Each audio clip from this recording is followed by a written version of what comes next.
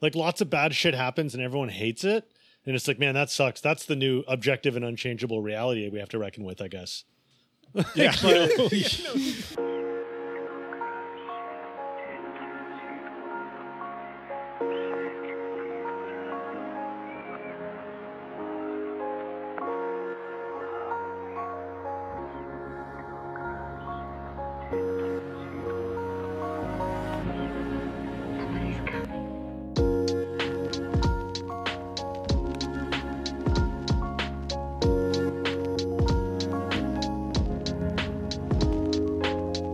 Hello, this is What's Left of Philosophy. I'm Owen, and here with me today is Gil. Hello. Lillian. Hi. And Will. What's up? So in today's episode, we're discussing Machiavelli, specifically The Prince and some passages from the Discourses. In many ways, Machiavelli is one of those thinkers who needs no introduction. His notoriety, even infamy, are inscribed in the English language. Machiavellian means cunning, scheming, and unscrupulous. But this very apparent familiarity betrays the complexity both of his thought and its reception. Perhaps no other thinker has been claimed by such diverse political and theoretical movements. His work has been an inspiration to conservatives, to Marxists and to communists, to classical and contemporary republicanism, and to many others. Given the nature of our podcast, it should come as no surprise that Machiavelli's recruitment to the side of historical materialist philosophy and the politics of the left is particularly significant. But his potential contributions to the Republican notion of freedom as non-domination is something I also hope to explore. So in our discussion today, there are a few concepts and problems that have been especially significant for these traditions that I want to focus on. Firstly, his notion of virtu, or political virtue. So despite his reputation for endorsing pure ruthlessness, this is how he's usually known, virtu is arguably the most important concept in his entire corpus. Of course, his notion of virtue is rigorously distinguished from our usual understanding of moral virtue and has to do with the ability to mold the course of events, to meet the forces of fortuna with strategic cunning. But contrary to his popular caricature, Machiavelli does not dismiss the moral virtues entirely and has harsh words for figures like Agathocles the Sicilian, who knows only cruelty and violence.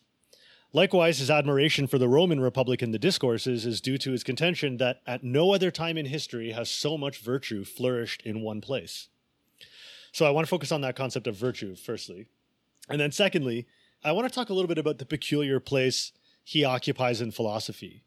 Not only as a matter of like personal biography, since he was politically active, but as Gramsci and Althusser have emphasized, Machiavelli was a fierce partisan, and he wrote and thought from a position of partisanship. The Prince is a manifesto for the liberation of Italy from foreign control, and as such, I see it as an early participant in the rich tradition of partisan philosophical works, such as those written by Marx and Engels, Frantz Fanon, and others. Philosophy, in his hands, does not seek to resolve philosophical problems. It doesn't even address them. Rather, Machiavelli's partisan philosophical practice addresses itself to problems in the world, a world in which it aspires to become a force. And so those are the two things I'd like to start our discussion with, that concept of virtue, and then the weird status, I guess, that Machiavelli has as a philosopher who doesn't care about philosophy. A philosopher who cares about the world and cares about practice and addresses himself exclusively to that. What do you all think are some of the dominant interpretations of that concept of virtue or political virtue? I feel like there's a lot of different actors that use this. Like, what is it supposed to be? Like, is it a classical notion of virtue, or is it something else? Like, when we think about like an ancient idea of virtue, of like right-mindedness and moderation and so on, I feel like he means something different, like in a specifically political kind of virtue, and this is why people sort of run with Machiavelli. But I think there's some different ways of using it that I'm curious to know what your impressions of it are. Yeah, I think it has a number of, has diverse sources. I mean, one of them I think is a kind of Aristotelian notion of phronesis, or like practical wisdom or practical reason. But unlike Kant, like a practical reason that's actually practical. But yeah, I mean, clearly he's trying to just both, take over a number of traditions and to distinguish himself from a number of understandings of virtue, right? So he rigorously distinguishes that concept of virtue from any Christian conception we might have of it relating to like piety or chastity or any of those pious or deeply moral notions of virtue.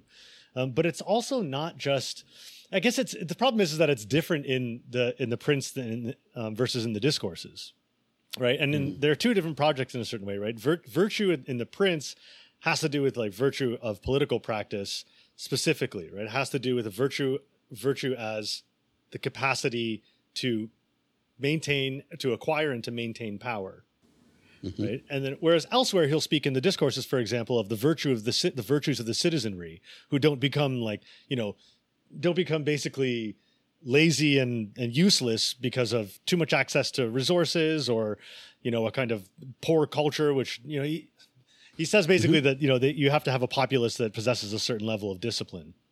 So like there's virtue at the level of the citizenry, then there's virtue at the level of the prince, and they seem to be distinct. And I think it's worth at least kind of marking that distinction.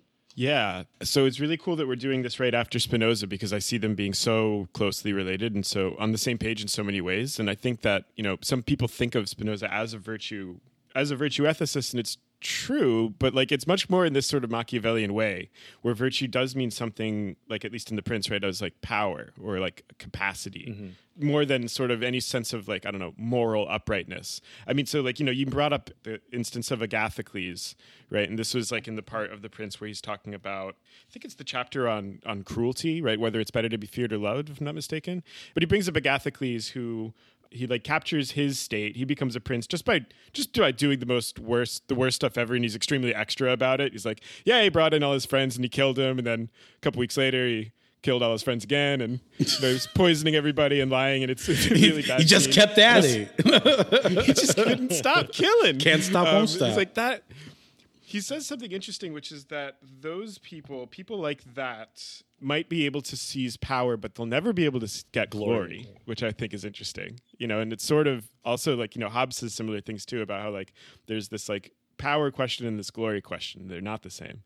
But he just, and as a matter of like realpolitik, he's just like, well, Agathocles fucked up. Like, turns out he went like, if you actually want to seize power, just doing it like that's not gonna, like, he's able to. Yeah, but again, it's not a moral issue, right? Like, it's not a moral issue. Yeah, exactly. Like, if the problem with being that cruel is that you become hateful, right? He says it's important to have notoriety, but as soon as you become hateful, hate is now one of the forces in the field of force relations you have to contend with. Right. Where he says, like, if it's true that you can't both be feared and loved, rather be feared, but don't be hated, right? You can be feared without being hated, and he thinks that that's an important pragmatic. Yeah, because he thinks that you have to do enough good things over time, but consistently, so that people stay grateful. So you can be feared, but people can be grateful. So he has this whole way of like rationing out the kind of, I guess, affects that the population is supposed to have under a virtuous republic, or in one case the prince, but also he talks about this in terms of the balance of powers in the republic at large. So there's a virtue management regime that I feel like Machiavelli is interested in. Yeah, when I was reading Machiavelli, especially the part that you all are talking about now, it's about ratios, right? So he's saying like, it is better if you're building a new state to do all the violence at once. Do it quick, do it dirty, but then you have something stable and let the people know that this is something good. The worst thing you can do is you do that violence, but not all at once. You get to keep parceling it out day by day by day, and that's a recipe for rebellion and revolution. And so the way that I understood Machiavelli on virtue, and I also love this concept, is that it seems like the way it works is it's not necessarily Machiavelli has to be saying something like, there is no morality. But what he's saying is in the field of forces that is politics, those virtues that you describe in the field of morality are not virtues in this field of forces. They don't have the capacity to do the things that you want to do, to mold events, etc. So what he's describing as virtue are the skills that are indexed to this contextual field that is politics. And that must mean that politics is, a specifically delimited space of activity proximity that's different than what you do between, your friends. In our, our little beginning bit, Owen made a joke about, I'm not sure it'd be great to be a Machiavellian in a romantic relationship. I imagine there are certain virtues of the prince that aren't great in romantic relationships. Maybe. I don't know. I'm probably a terrible partner. But yeah. And so virtue is about power relative to the sort of terms of order of the field that they're operating in. That's what I was starting to get from Machiavelli. Right. I like that insistence on the specificity of politics. I think it's one of Machiavelli's great kind of contributions to the history of thought is to take politics as its own object, not understood in relation to theology, not subordinated to moral categories, but analyzed on its own terms. And so it's not, the point isn't to be immoral in that sense, right? The point is to ask a different set of questions and to find a different set of imperatives that are proper to a particular domain. Right? So Not that you can all stop but faking each other out that these papal states are in line with the city of God.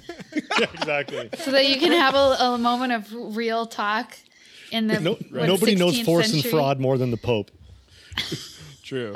Yeah. Well, yeah. I mean, the text of political philosophy at this time, until Machiavelli comes around, is the Summa Theologica. Yeah. Right. Yeah. When we're talking about Civitas Dei, that's very different. And there we have that is governed by the sort of old Aristotelian concept of virtue, where there's this hierarchy of different modes of relating to one another, and the virtue then of the ruler is the same as the virtue of everybody else. And Machiavelli's no, this stuff is actually the way that you were putting it, Will. I like it a lot. It's very context specific, right? In each case, the question is going to be what does it look like to be virtuous here and now, given this existing organization of force relations. And this is why he's all of his examples are always so rich, because he's well, yeah, I know it sounded like I was saying that this or that characteristic is always good, but didn't work here, did it? Because the situation was different. It's conjunctural. Totally. Right? That's why I think the question of even Lily, in your original question, is a good one. Just what is virtue and where is he getting this concept from? Because his way of proceeding, his method, is not very philosophical in a certain sense. He doesn't offer a definition of virtue anywhere, right? He doesn't offer definitions. I don't think he very rarely. Let's put it this way. I don't want to go all maybe in. We have definitions of principality. Yeah, exactly. But he very rarely gives you definitions, right? What he tries to do is to, from a combination of historical examples and contemporary experience, right, to draw out the meaning of a concept through an analysis of its place or its its specificity to a specific situation. Okay, specificity to a specific. Its specificity to a situation. I'm going to leave that in. Absolutely. A specificity to a specific? Damn, that's real specific. That is extraordinarily specific. That's right. But I was thinking of the example of, for instance, and there's a part of his analysis here that I actually wanted to talk about. But he's talking about Hannibal at some point, the military leader. And he's when you're the ruler of a principality, you don't want to be cruel, right? Cruelty is going to, again, engender this hatred that people are going to, hold it against you and so on. He's but it's different when you're running an army. Sometimes then cruelty is actually the way to go. And so Hannibal was able to, achieve all of this great military success, in part in and through of his excessive cruelty. And the thing that's interesting about one of the things that he says there is historians condemn Hannibal for his cruelty while praising his successes, not understanding that there's a causal relationship here. And this happens a bunch in his reading of these historical cases. He's people are constantly condemning the causes of the effects that they've created. This is exactly what Kant does with the French Revolution, right? Where he says that, basically the actors of the French Revolution were deeply immoral and they should have never done any of the stuff that they did. But we have to Great praise stuff came from it, though. We have to praise the moral significance of, and we basically have to see as morally praiseworthy the effects of the revolution. It's kind of your friend brings you a big screen TV and you love it. And I stole it off the back of a truck. You know what? Hey, but I love this TV though. But I am going to keep the television. I am absolutely going to keep the television. I'm definitely not returning it. First of all, any friend that responds in that way ain't a real friend. Yeah. Take that TV. They're not a real friend. Yeah. as you all were talking, I'm wondering if what I find fascinating with Machiavelli is he's actually even assuming that you can do a science of politics, but obviously it's not a science that takes place in a lab. He thinks the real world is where we do our experimentations. So I was caught by, it's weird reading Machiavelli. It's just so many historical examples, and you might start to think, how is this philosophy? But he's thinking a philosophy that really stands the test of being a force in the world has to actually look at the evidence. And so the type of science he's doing is that if politics is a field of forces, at some points you can almost feel him saying, we can start to map this out and quantify it. And that's how we can start to understand, what virtues in specific conjunctures are going to win out. To assume that there is a type of rationality to the field of politics that, he's writing a Prince for, other leaders, that with this knowledge, they can now know how it is to rule. Right. I feel like I was going to say something similar. There's this conversation about Machiavelli where I feel like we have to think about different interpretations of him. So there's a mainstream interpretation of Machiavelli of like realpolitik, like there's just, it's sort of, everything is sort of like a random contest of power and affects. And this exists on the right, and then it also exists on the left, oddly enough, like a kind of left populism. How to navigate the political sphere by just making various contestations discursively or in movements, like bodies banging against each other and so on. And then, unsurprisingly, I wonder about the materialist interpretation, which I feel like when I read Machiavelli, it opens up to me so immediately because he talks about there's these effects that happen and there's a rationality to them. We can start to piece together this way of thinking about political development and the evolution of certain effects, and we can do that by looking at their causes. And specifically, when we want to understand why some regimes have more virtue than others, it's because of the way that they're organized. So why is the Roman Republic better? Why is it so close to perfection and more virtuous than any other republic?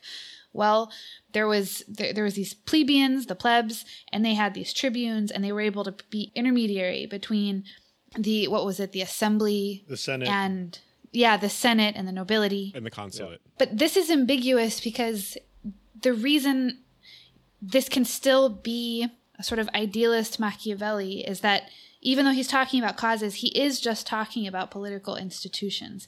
And so you can isolate this realm of the political and have this kind of institutional Machiavelli. But it is just one small step to ask, okay, but are those the only causes? Are those the deep causes? And then you're into more materialist territory. Not that the institutions don't matter, they do, but why did they take on those forms? Why were the people in a position to be in those tribunes and so on? So there's just these different versions of it. There's the institutionalist, there's the kind of more right-wing realpolitik version, there's the left-wing populist version. And I don't think that Machiavelli was like a historical materialist, but there's this opening for it. And I don't know, just wanted to throw those options out there. I like that a lot. I mean, we get into a similar problem maybe that Gill identifies with the reception of Spinoza as a kind of materialist. And because I think there's so much in Machiavelli, like in Spinoza, that lends itself to a historical materialist philosophy. But there's also a lot that I think resists being appropriated in that way. But I think specifically with the question of politics and these institutions in the states, like one of the things I think has appealed to Marxists and historical materialists about Machiavelli is that there's a thinking of the state in its specificity, not just as a kind of pale reflection of material conditions, right? And so one of the things I think that drew Gramsci and then the later Althusser also to Machiavelli was basically Machiavelli functioned as a kind of resource for pushing beyond what they felt was a tired and monocausal view of the state as just an epiphenomenal outcome of economic processes, right? So you don't have to hypostatize the state and like isolate it and fetishize it as a result of that. But I do think that Machiavelli is very helpful if you're trying to not entirely collapse politics into the economic. Machiavelli is one place to go to figure out, well, what is specific to politics then? Like, what are we doing when we do politics that isn't the same thing as raw class struggle?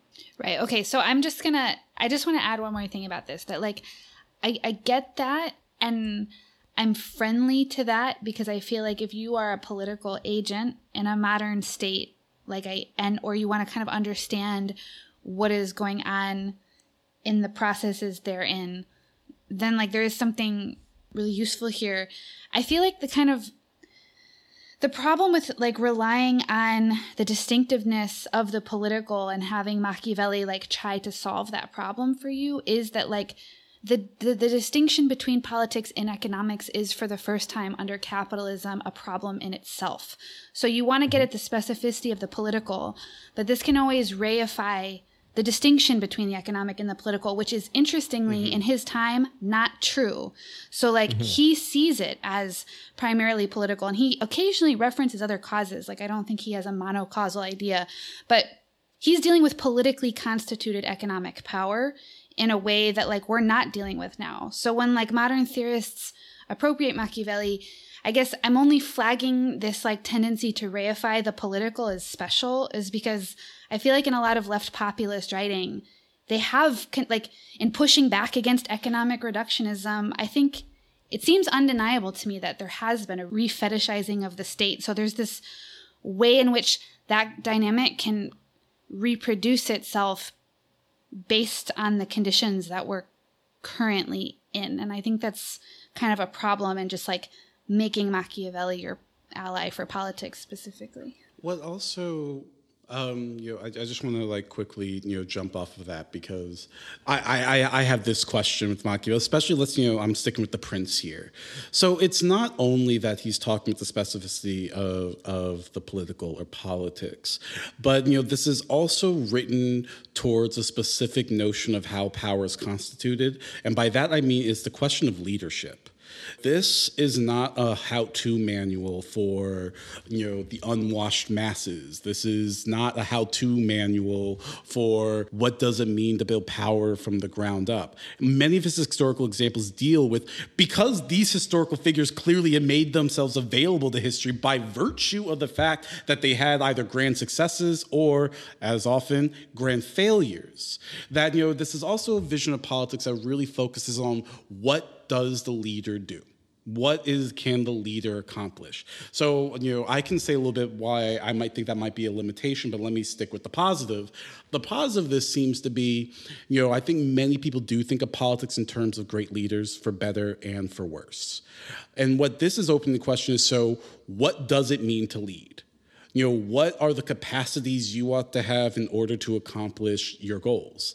And so even, taking on, sort of what Lillian is saying, I think we can, push it and say, well, what Machiavelli is asking is, if you really want to be pragmatic in the field of politics, and by that you seem to take yourself to be a leader, I'm talking to some hypothetical person.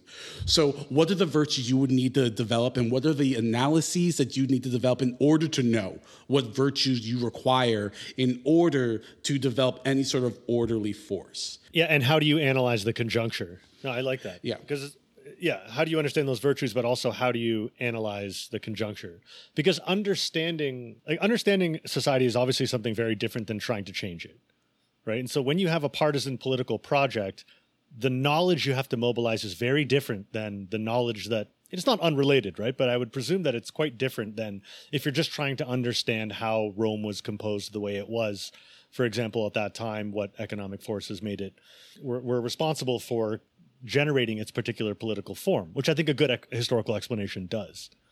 But if you are engaged in like a revolutionary project and you have a kind of partisan ambition to alter the social field in an important way, then your kind of knowledge, or at least this is what I kind of gather from Machiavelli, is that your knowledge of society as a field of forces, of course, includes economic forces, but for him it includes a whole bunch of other forces as well, right? He even includes like the humors of the people that you're dealing with. Like you have to take that into account. Like what is the kind of particular culture that you're operating with? What is, he includes factors to do with, geography and all of these different elements, right? The field of force relations is complex. And I think that it's totally viable to go a Marxist route and to say that, well, what's determinative? The determinative force in that field of force relations is economic forces. But you still have, from the vantage point of a political project, to deal with a whole diverse set of forces that go beyond just economics. Does that kind of respond to what to what you were saying, Lillian? Not really, because Okay. I feel like the field of forces, what I'm saying is that so I agree with what you're saying about the leadership and the skills you need. Like, I do think Machiavelli is useful in all of those ways and understanding the myriad forces.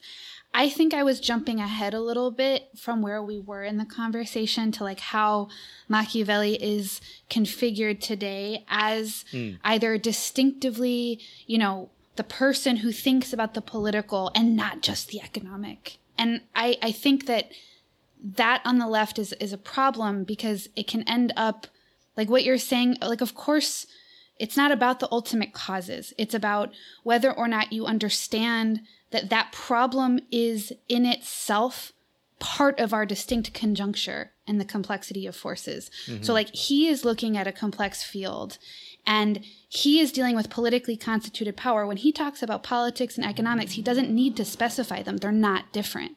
Mm-hmm. We live in a modern state and a modern economy in which they are different. So when we analyze our conjuncture, we have to take the separation of the economic and the political, at least institutionally, as a part of our field of forces. So it's not just about what's like the ultimate cause.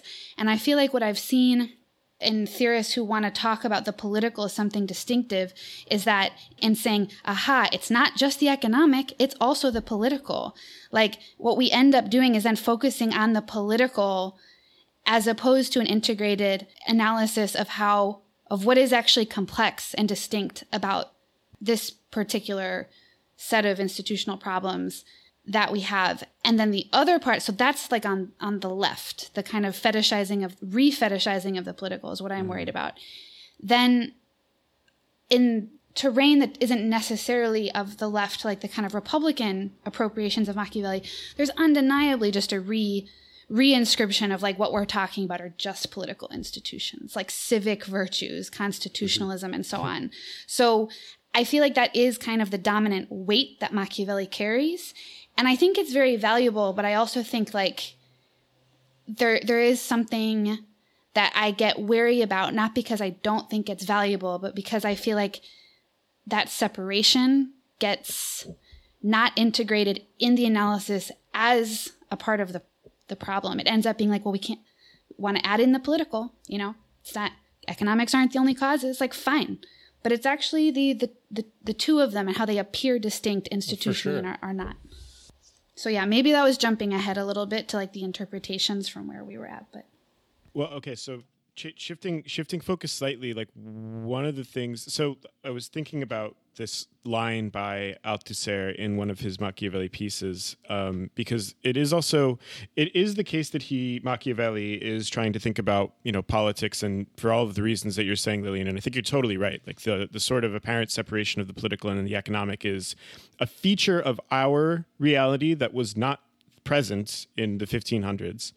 But Althusser says that Machiavelli is like bearing witness to and is theorizing a process of what he calls primitive political accumulation, which I think is really fascinating. Mm-hmm. And so like he is dealing with a certain configuration of politics and economics and how they're articulated in a way that's distinct and different from what we have today.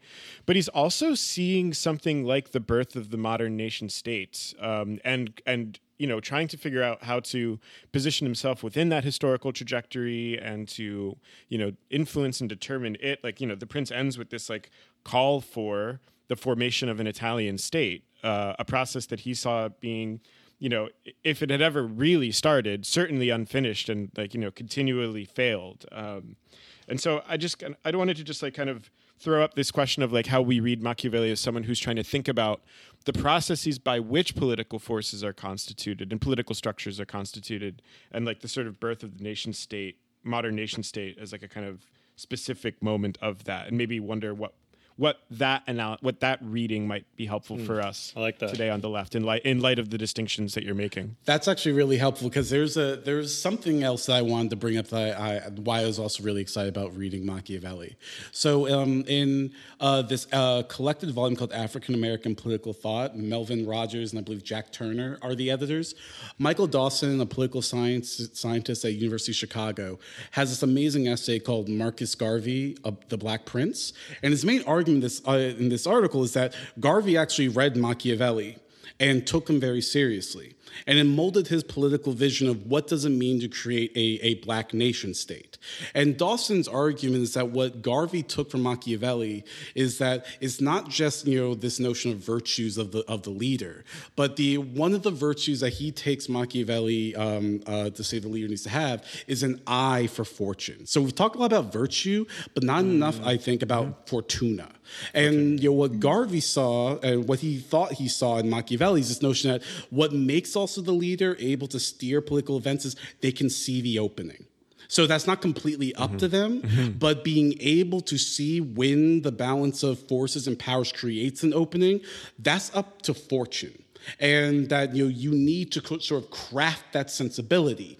And so what he's getting from this is that he's arguing that Garvey sees that in order to create a nation state, we need a leader who can see the openings for the creation of a new politics. And so what we're getting in Machiavelli is not just you need to have these virtues. You need to be able to see the conditions and seize the moment. And I am, at least the way that I'm reading Machiavelli, that really is invested in this person of the leader. It is not movements that seize the moment. It is leaders who can grasp the opening of fortune or fortuna, and that is what allows for the creation of something like a nation state. And so you have people who have the correct virtues, but if fortune is not on their side, well, what can you do? There's only so much one can do. And so I wanted to zero in on this specific political capacity of being open to fortune and seeing when you need to make the move towards whatever your goal is. Yeah, this is part of why Machiavelli's obsessed with the case of Cesare Borgia, right? Who is this dude, if I'm not mixing them up, I think it's Cesare Borgia, who's who does everything right, has what I would have identified as all of the correct virtuous capacities, right? Is strategic and cunning and putting on the right face, and fortune just crushed him, right? He wasn't able, the conjuncture wasn't favorable. It doesn't matter to a certain extent. You're not going to be able to force these kinds of developments in the absence of what you called, Will, the opening, right? And so figuring out how to identify it is a really interesting sort of strategic and political question as well. Yeah, this is why he doesn't offer kind of universal and timeless accounts of the virtues, right? He says that the situation is changeable, and so our relationship to it also has to be changeable. And he always points to these people that get stuck inside of a certain set of precepts that they want to govern by. And then old people, he says. Only old people. Yeah, exactly. Too, yeah. And it works for a bit, until it doesn't, and they can't adapt and alter those precepts. I think we call that flip-flopping or being inconsistent. But for him, that's the peak of virtue, right? The ability to actually adapt to conjunctural changes, to adapt strategically to conjunctural changes. But I want to just say something else about this, the idea of primitive political accumulation that you pointed to, Gil, that's Althusser's expression, and showing that, the state does not, the origin of the state does not lie in all the kind of nice stories that we get with social contract thinkers, right? And so if you take Hobbes, for example, right, Hobbes he has this line in Leviathan where he says that in the state of nature, right, the two cardinal virtues are force and fraud. Right. Well, for Machiavelli, force and fraud are just straight up the virtues of politics. Right. It's not like in the state of nature that once you get into civil society or once you get into the state, now there's a different set of virtues. That's crazy. Look around look around anywhere right now. I mean, you really don't think that we're governed through force and fraud? Right. So give me a break. But I think. Wait a minute. What? I'm going to take my votes back. Yeah, exactly. Well, where I saw you going is also what you get with Machiavelli is, so what are we doing when we're trying to understand politics? So, I think about this current moment in the United States of trying to paint this rosy picture of how the United States came to be, rather than talking about all that messy stuff at the beginning. And so with Machiavelli, he would say, if you want to forget that, you're going to actually miss, what politics consists of. That you're going to, this is the way that I think about it. Contracts are nice, But I think Machiavelli would say contract can never truly mitigate the forces of fortune, changing and shifting conditions. And so if you think politics is a sphere where we can, the aim is to finally stabilize everything, freeze it in place, and then we can just run on habits, well, he's going to, it seems as if he's saying something like, you can't fall asleep at the wheel. You have to remember that this needs constant recalibration. And that's not an authorization of unbridled force and violence, which I think, that's how some people read Machiavelli. They read realpolitik as unmitigated ruthlessness. I don't think that that's where he's going. He's simply trying to say that this is how politics emerges. This is how, it continues to rearticulate itself. And if you want to turn a blind eye to that, don't be surprised when you find a knife in your back. Don't be surprised when things unravel for you. Yeah, he says very specifically that there are two kinds of political combat, right? He says there's two ways of contending in politics, by laws or by force. And I think that one of the popular ways of seeing, he says armed force, right? But I think one of the popular ways of seeing Machiavelli, like you're saying, Will, is that it's all about force. It's all about the element of ruthlessness. It's all about, the willingness to use violence. But he's very key that he says, politics requires both natures. And part of what virtue is being able to distinguish when we're supposed to be man and when we're supposed to be a beast, right? It isn't about always being a beast. It's not about just the unbridled attempt to seize power or to maintain power. But it's about being able to distinguish at what moments principles are important. And, the attempt to move through institutional or legal channels, if you want to give it a more contemporary ring. And then what other times it's moving through institutional and legal channels is literally insane. It has no prospect of actually bearing any fruit. I was going to say, reading Machiavelli, it makes me think about so many of the times when there are sort of left political movements and the virtue is there, but they completely misread what the conditions were. They completely, one could use the example, say, of something like, Black Lives Matter. And, adopting this idea, at least a formal organization that, a nonprofit way of trying to bring pressure on the government is the way to go. And completely sort of misunderstanding that is exactly the way you can get captured in this field of politics. And it strikes me that it's not easy identifying what the openings are and what the virtues are required for those openings, but at least what we can draw from Machiavelli is that type of cultivation of sensibility is necessary if you're going to navigate contemporary politics. Yeah, I was thinking about this similarly in terms of what I've increasingly started to just call the crisis of civil society. So you all know that I've been pondering the problem of nonprofits for a long time, and I think happily there seems to be a left-wing ecosystem that's kind of getting hip to taking this seriously as a structural issue. But there's a way in which, for what I've noticed in political theory, at least since the early 2000s, there was this turn in critical theory, political theory, just kind of like the liberal left of the theory world, let's put it that way, that just thought civil society was the dopest. It was the way to combat the bureaucracy of the state, a more active civil society. And this discourse has just gone on and on and on. And in the meantime, civil society was changing. First of all, it was being dismantled in many of when we think, where do people go? What are civil society organizations today? We don't even fucking know. They're NGOs. They're nonprofits. I mean, your bowling league is gone. Your church is imploding, except for, I think, in minority communities. Your trade union is eroded. You don't go to your library for your reading groups. There's what civil society? And then the homeowners association. That's all that's left. Right? Yeah. And then you still have going strong if you already have a home. This nonprofit, you have this nonprofit industrial complex or the social justice industry, whatever you want to call it.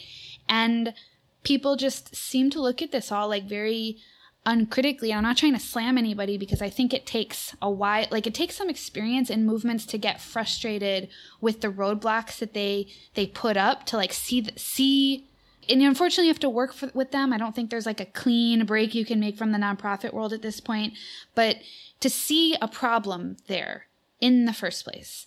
And it just made me think about how the analysis of the conjuncture is lacking, like so strongly lacking in this way that is kind of like mind-bogglingly not there. And it's like without that, and that I do think is kind of the materialist like contribution, is like, what tools do you need to analyze the conjuncture? Because that's not just about the state, actually. That's a series of intermediary apparatuses, power centers, and you need to understand what they're doing. And if you don't have a social theory there to kind of like help you do that, then there's a way in which like whatever virtue you've got going on, it's going to be like kind of channeled down the wrong riverbank, like river. You know, it's going to be like kept corralled in the wrong place. But I think Machiavellian virtue is about acquiring that sensitivity to power centers, right? Like extricating yourself from all of the moralisms. And, we are witnessing in our contemporary moment, I think, an explosion of all manner of new moralisms. Right. And like Machiavelli's, I think what Machiavelli pushes us to do is to extricate ourselves from the moralisms, stop fighting on that moral terrain, and to identify in the field of force relations where the real genuine power centers are, the real points of leverage, right? And to exercise our power there, right? If the opportunity. Yeah, I think that's a better way to put it. Yeah. Yeah, I don't know. No. I think cultivating the virtue is a part of like getting a grip on making the analysis is itself a part of exercising virtue. Mm-hmm. Okay, so if we're thinking about like what does it look like to develop a good analysis of the conjuncture, there's like another part of all of these sorts of things that he says in all of these texts that I wanted to kind of draw our attention to and see what you think. So because he's got, I think, interestingly, like a weird kind of sensitivity to social antagonism already. This comes up in a couple of weird places, right? So like it happens in chapter 9, I think, of The Prince, where he says that the two different dispositions are found in every city. The people are everywhere anxious not to be dominated or oppressed by the nobles, and the nobles are out to dominate and oppress the people. And then similarly in the discourses too, he says this is in chapter 4 of book 1, in every republic there are two different tendencies, that of the people and that of the upper class, and that all of the laws that are passed in favor of liberty are born from the rift between the two. This is again where he's saying something like, people who are condemning that there are these conflicts or disturbances between the people and the upper class in Rome. And he's like, well, out of that conflict comes all of the laws that engender the virtues and freedoms that make it a good historical example. But so I don't know. I was wondering what you all thought of it. It's because like there's a reading, again, there's so many different ways to read that. And some people read it as like a moment of like philosophical anthropology or political anthropology, that like people tend to just be one of these two things, or that these are inborn habits, or if there's like, maybe a nascent sensitivity to like the kind of, emerging political or economic classes that is happening around his time, or what to do with that. And I mean, it's what's interesting too is because he's, like we were saying before, kind of trying to do like a political science, like I think that his sympathies are pretty clearly on the side of the people, but he's also looking back and being like, well, actually, even right there, he's like the question of like, whose hands do we want him in? He's like, well, if the question is longevity, historically the nobles have led longer polities, stuff like this. Like he's got this sort of empirical commitment to empirical research, but also I think his politics are in fact on the side of the people. So there's like a lot there. I was just wondering what you all had to say about that. That's actually an open question for me. I do sense that there's a tension between the Machiavelli of The Prince and the Machiavelli of the Discourses. At least the chapters in Machiavelli of The Prince, it's harder for me to make the argument that his sympathies are on the side of the people. At least the perspective he is taking is that who shapes history? Great leaders. And great leaders get an opportunity to do that. And so, looking between these two texts, the question I have for you is like, what is the philosophical role of historical examples that Machiavelli chooses for us. This is maybe this is a strange way to try to approach politics through, the way that I'm understanding Machiavelli, through a series of examples and trying to generate, more or less general inferences that we can draw from them. And so is it that Machiavelli is trying to say, here's a general anthropology of human beings, or is he saying, here is a particular constellation of these chosen examples, and from that we can, develop more general intuitions? So maybe this is a more question of methodology, of how do we use history to try to make our philosophical or political arguments of what we ought to do?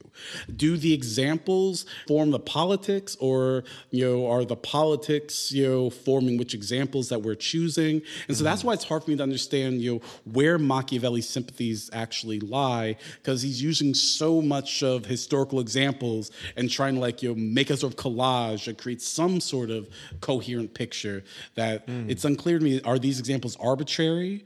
Are they because of other presuppositions he has that he's not being necessarily forthcoming with us on? It's unclear to me. Because I do think that there is a tendency of wanting to use history to inform our politics, and Machiavelli's doing something like that. But it's not that he wants us to repeat those histories, even though, that's why it seems different, the discourse, because it seems like the remote Roman Republic is pretty dope. But is he really counseling us to do that again? That seems completely different than the Machiavelli we have of the Prince. Yeah. I mean, I think it is really enigmatic, because he has that line in the discourses where he says that, I don't understand how people just read history as, to accumulate knowledge of facts. We should be looking at the deeds that were done and wondering how we can do, how they can inform our practice, basically, to paraphrase. I don't know about the question of the philosophical anthropology is interesting, but on that, I don't really know. I've struggled with how to interpret that. But on the question of method, I do think that I buy Gramsci's insistence that there is a kind of methodological partisanship in Machiavelli. And that means that, the way he reads that is that there's a specific way of understanding this concept in Machiavelli of, my Italian is not really great, but verita effettuale della cosa, the effective truth of the case or something. It's apparently really hard to translate. But the way that Machiavelli sees the kind of relationship to the truth of the conjuncture is that it can only actually array itself in its objectivity from the vantage of a particular partisan project. And I think something similar applies to his view of history, right? That if you don't have a particular practical task in mind, then history just arrays itself as a kind of vast field of neutral facts, right? But the way that you bring history to life, just like in the way that you can get the best, and this is where it's interesting and I think really dialectical, the most objective understanding of the situation is to come at it in all of its chaotic variants with a principle of selection for what it is, a practically informed principle of selection for what it is that, that sticks out to you. What is it that is foregrounded and what falls into the kind of background? What appears as just noise and what appears as, a real kind of a real signal. And I know that's very, I'm abstracting a lot from the particularities of his cases, which you probably wouldn't love too much. But I do think that there is a larger kind of methodological partisanship that informs the way that he looks at both history and the way that he understands how virtue relates to historical conjunctures. That really, brings to light for me, it's really fascinating that in our current moment, there's all these battles over history. And, whenever you try to tell one story, someone will say, aren't you leaving out this thing that happened or that thing that happened? What's so frustrating about the dialogue is, if we want to look at a Machiavellian standpoint, is it's the idea that there is some sort of neutral standpoint towards history that can make it come alive. But especially if you're talking about national politics and national political history, that is always going to be partisan history. That doesn't mean you just make things up. But, the fact that you cannot tell all of history without excerpting certain things, deselecting other things, that makes, again, the question of, well, what use are you trying to put history to? And if history is supposed to inform our politics, well, then we need to actually be clear in our politics, and that will help us understand the examples that we're choosing from. But, when you depoliticize history and make it seem as if what we're trying to do is simply just understand history and all of its truth and all of that. Well, you're going to get a bunch of nonsense because it turns out history is sufficiently contradictory enough that you can actually make a case for any story you want to tell. Like, honestly, someone could do that. There is a way to tell a deeply anti-racist story of the United States. I think it's wrong. I think, you're lying, but you could do it from real historical examples. And so what Machiavelli, it seems he's doing is like, you can't avoid the partisan standpoint if you want to make something come alive to lead you into cultivating the type of insight for your contemporary moment. That you have to bite the bullet on that. Yeah. I think that's right. And like he's clear about that. Like we could see maybe like one way to talk about what Machiavelli's doing then is like injecting partisanship into even these questions of like method or of vision or of selection when it comes even to describing like states of affairs. I always think about that like kind of amazing line in the dedication to the prince where he ends it by being like, if you want to sketch a landscape, you got to climb up to the top of a mountain. Right. And like to comprehend the nature of the people, you got to be a prince. And he's saying this kind of like as a flippant, defense against like, who are you to talk about what it is to be a prince? He's like, oh, well, to understand what it is to be a prince, you've got to be a citizen. Right. There's this sort of you have to be in the perspectival. Valley. Yeah, you got to be in the valley, right, in order to see the mountain. Right. There's this sort of perspectival and so like situated. And for him, inextricably partisan character to any of this knowledge production, whether it's political or historical, which I think just has to be right. I don't know.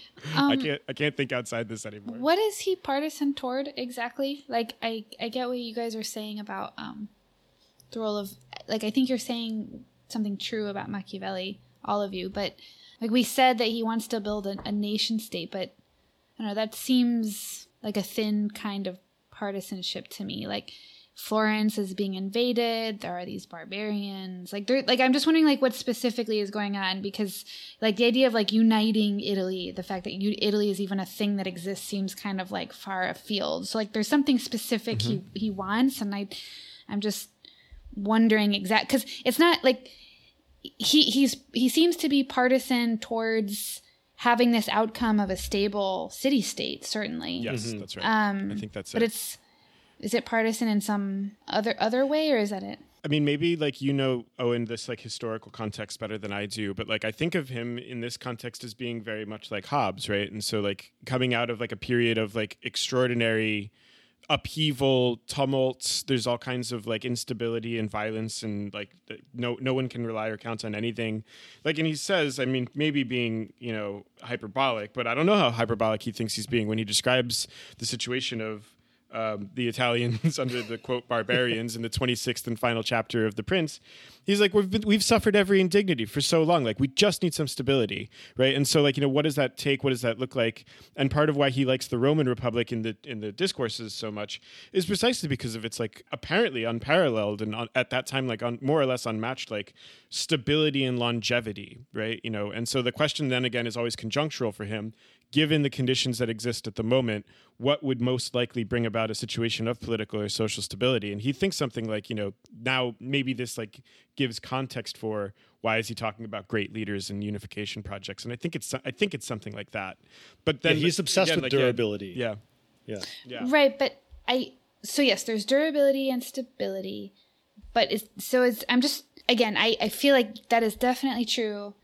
I feel like it needs more, like it feels a little thin to me. So is it the republicanism he's partisan toward? Like the Roman Republic is serving this kind of guiding role for the kind of historical examples. He wants a republic, and he's choosing his examples accordingly to kind of show that the republic is what's needed. And he wants people to be able to navigate fortune in such a way that the republic is what one ends up with ideally. I mean, is that the kind of? Yeah. I mean, I think there is a kind of Republican partisanship in the discourses. I think in the Prince, it's a much more narrow, like a much more narrow partisan project, which, like we were saying, has to do with liberating Italy from the influence of the French and from the Spanish and from being under what he calls the barbarian yoke or under the controls of barbarian. But there he uses the language of non-domination. Right, so it's to establish Italy as a unified nation state, whatever that means in the 1500s. By the way, yeah, you're right to point that out. I'm not sure exactly what is entailed by that or what he means by that. In any case, I think there's a much more narrow project in the Prince, which has to do with liberation and the absence of like external fetters, which is a pretty restrictive and it is a pretty flimsy. Like, I agree.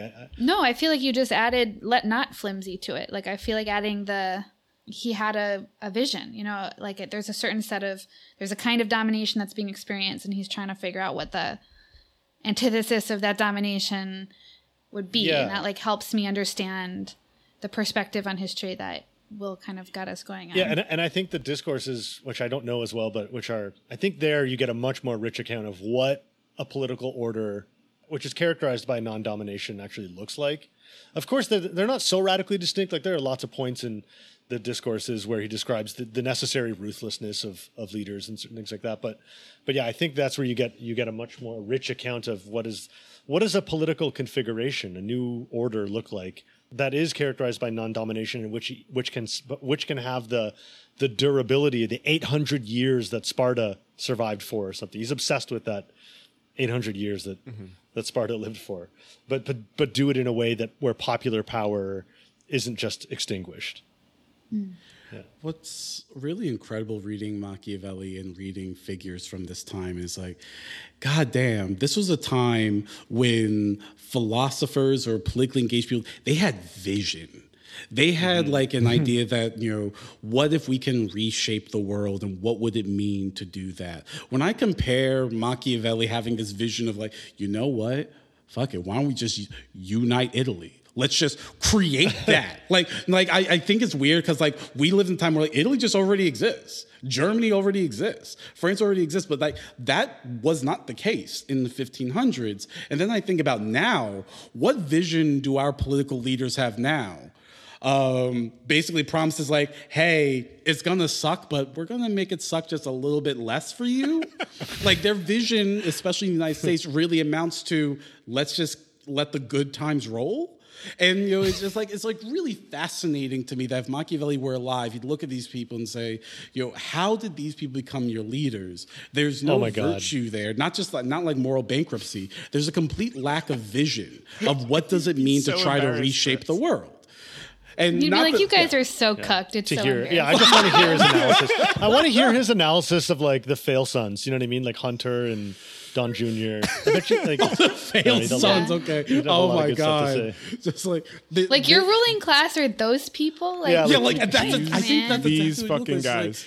Like, but they're still in power though. Like, did you all see the examples I gave? Like, it's not supposed to last for this long. Like, what am I missing here? But on God. Okay. He might be like, actually, some instability can go on and on and on. You'd be shocked. You'd be like, that's not what I learned from history. But on a more serious note, like, I do think that it's important to try to have this vision of what would a new world look like. I think now maybe there's more of an opening for that, but I think still for a lot of people that sounds totalitarian, that sounds ridiculous, that sounds like a nightmare. But the world we have now is not the world that always existed. The idea that there would be these stable nation states in Machiavelli's time, it's like, what are you talking about? How did that happen? And so there's also this sense that things can be radically remade otherwise. And this like sort of thinning of vision, especially from our leaders. My God, Machiavelli's the best person to read for that, to see like, I think of that meme of like the buffed up dog and then the little dog who's like, just like really we small, are like, the little dog. We are the little dog. Machiavelli's like, I unified Italy. We just want some universal basic income. We're not going to get it. Just a little UBI. So actually, I wanted to. So there was one other like theme or concept that I wanted to draw our attention to, and I think connects to this actually, Will, because like, God, our leaders are so servile and stupid that ostensibly like this should not have been able to last, and yet there's no end in sight. So like one of the things that like Machiavelli talks about in both of these texts that I'm always fascinated is whenever he starts talking about a free people or a people or a multitude that's in the habit or accustomed to freedom, right? And he says things in like chapter 5 of The Prince. He's like, look, a city that's used to freedom, like you're either going to have to like if you're trying to conquer them, you're either going to have to accommodate yourself to them almost entirely, or you're going to have to kill every one of them, right? Or like, you know, whoever is the master of a city accustomed to freedom and you don't destroy it, expect to be destroyed yourself. Very difficult. Yeah. Right. It's extremely difficult if people are used to being free or having this, they're in this habit of freedom, these habits of freedom. And he also talks about it in terms of memory. He says things like, it's still in chapter 5. He's like, why can you expect to be destroyed yourself? Because whenever there's a rebellion, this kind of city, this free multitude, justifies itself by calling on the name of liberty and its ancient institutions, never forgotten, despite the passing of time and the benefits received from the new ruler, right? And he says, like, in republics, these free people, there's more life, also more hatred, greater desire for revenge. The memory of their ancient freedom does not and cannot let them rest. And the conclusion, QED, you might have to kill all of them, right? It's so wild. But I think, like, it's an amazing line, but like I think like part of the thing to like draw from this is that like we are fundamentally not in the habit of freedom. We are so unaccustomed. We're such an unfree people, multitude, or whatever you want to like. I just think that this idea of like the nature of a social body having memory, having like a culturation and custom like this, and freedom being one of its vectors that seems so absent. They were very accustomed to servility. Like lots of bad shit happens and everyone hates it. And it's like, man, that sucks. That's the new objective and unchangeable reality we have to reckon with, I guess. Yeah. I guess that's our fucking attitude. Yeah. But I also even I don't want to like keep going too long, but I think that's a really important point when I think, how is the national memory of the United States retold? The examples that are chosen are always great figures, great leaders, and this is going to be me eventually building to my critique of Machiavelli. This over focus on individual leadership, even if he's trying to do something subversive, I'm completely open to that. But like I think the more obvious reason reading is this idea of great leaders shaping history. Is there something pacifying on that of the idea of waiting for leaders with vision to come, who will do this, and that all the social antagonisms that the United States faces, eventually some great person comes along, and usually it's the figure of a president, and they sign something, and then it's good again. How often we invoke FDR, Teddy Roosevelt, JFK, the fact that they're just mere initials, creates a type of national remembrance habit of, well, that is how history moves. Now, that doesn't mean that everyone believes it. That doesn't mean that there aren't countervailing forces. But I think it brings us back to the importance of the examples one chooses, because the examples are also a form of creating a type of memory, a type of habit of how one reflexively sees, well, when fortune opens up, who is the actor? And right now, I guess it's Joe Biden, which holy shit, like wow, like okay, that's not the man we expected. What's the man we deserve? So Jesus. Okay, I see all of that. Obviously, I'm not buying into the great man of history thesis either, but I do think that like I want to give Machiavelli just a little bit more credit, because in almost all of these examples that he's giving too, right? Like, they stick out, the names stick out because they're named, right? But then he also, like, these are always stories, like almost always stories too, in which like, the people, the citizens that he's trying to govern, like a lot of times they're not able to like establish the power they want because of the character of the people, or like, because of the ways in which like the people rose up and took them down. Like, we don't have names for them in the same way. They're not properly named the way like Agathocles or Tullius is, right? But like, it's not just this monologue of great men in Machiavelli in the same way that I think you're right, United States retelling it. Oftentimes it is. Yeah, I think that that's there in Machiavelli, and it annoys me. But at the same time, I wonder if one way that you could rehabilitate it to an extent is that I was thinking of C.L.R. James and the way he talks about leadership in Black Jacobins and elsewhere, where he says like, yes, okay, we have to write this book is largely about Toussaint Louverture, but if like somehow they had managed to kill Toussaint Louverture, there would have been 1,000 more that would have grown out of that particular historical conjuncture, out of that population, right? Like that people. So of course, like I wonder if there is a way, and I'm not saying I know how to do this, but I wonder if there is a way to rehabilitate that conception, the emphasis that Machiavelli places on leadership, by making sure not to disattach it from the populace that leader leads. And he himself very, very rarely disattaches them from the populace whom they lead, which is why he says, these are all the ways that you can't overstep certain boundaries, or these are the ways that you can't build resentments among them. Like the leaders just end up looking so thoroughly dependent on the humors and attitudes of the people that are being led that I think there is an opening there for thinking a more complex relationship between leadership and, I don't know, a broader, more collective political subject. Although I don't think it's like necessarily easy. Like, I think the concern is right. I mean, yeah, this is why like people like Althusser and Gramsci were infatuated with Machiavelli, is because they're trying to work out a relationship between the party and the class. And so they're trying to work that out. And Althusser is like, as we talked about in a previous episode, he's thinking about why, like, Lenin is a Machiavellian figure. And he's thinking about the kind of political virtue, that this dude had and why it's unintelligible to philosophy and so on. And this is a persistent theme on the left. I mean, we might be in a period in which people are thinking less about the idea of a revolutionary party, but we're still certainly thinking about how to have a party that actually represents working people, which in the U.S. has never come to fruition. And I think many people dream about, salivate about, think is absolutely necessary, but don't agree or don't know how to, get to that point. And there's a way in which the relationship between the party and the class, even in a different form, will continue to come back. So I do feel like this question about leadership remains salient even for people who take, the masses seriously as agents in history. Right.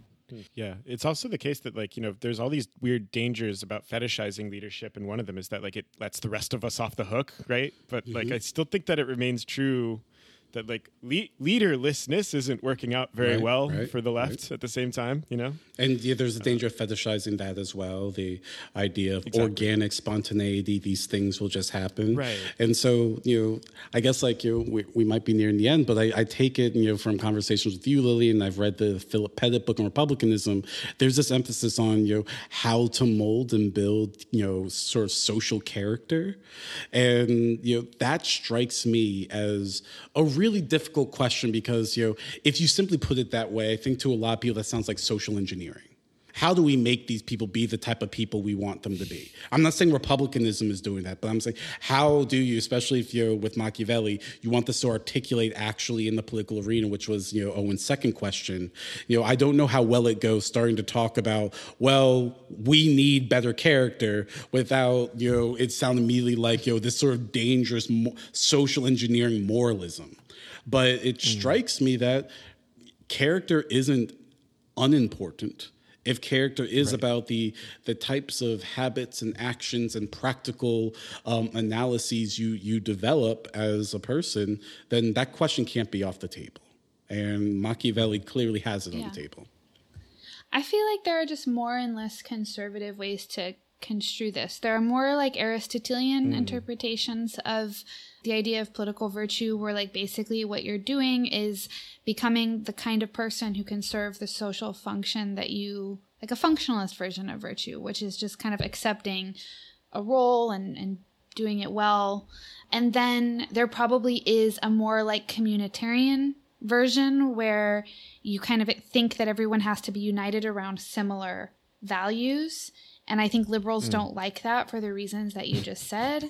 And then there are, I think, there are other options, it might be the case that citizens do, in fact, have to have a kind of constitutional patriotism. This is something Habermas tries to say. Whether it's convincing, I don't know. But, it tries to preserve the kind of liberal ethos and the rest of society, I guess, but try to unite people around a political community. And then I think in a different way of putting it could be that people need to have the right kind of virtue to act politically, and that might be around a constitution or something else, but that's one kind of action. And being a virtuous citizen isn't the same thing as being a moral person.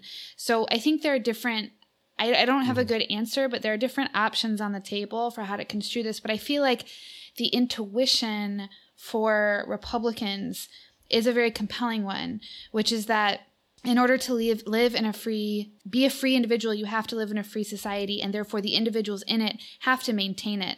And I feel like the liberals that want to just be like, no, justice is, procedural, you don't need to share common values, even if it's political values or whatever. Like, I just don't understand how we all maintain this freedom together. Like, it seems the Republican vision seems to already invite us to think about power more relationally and so on.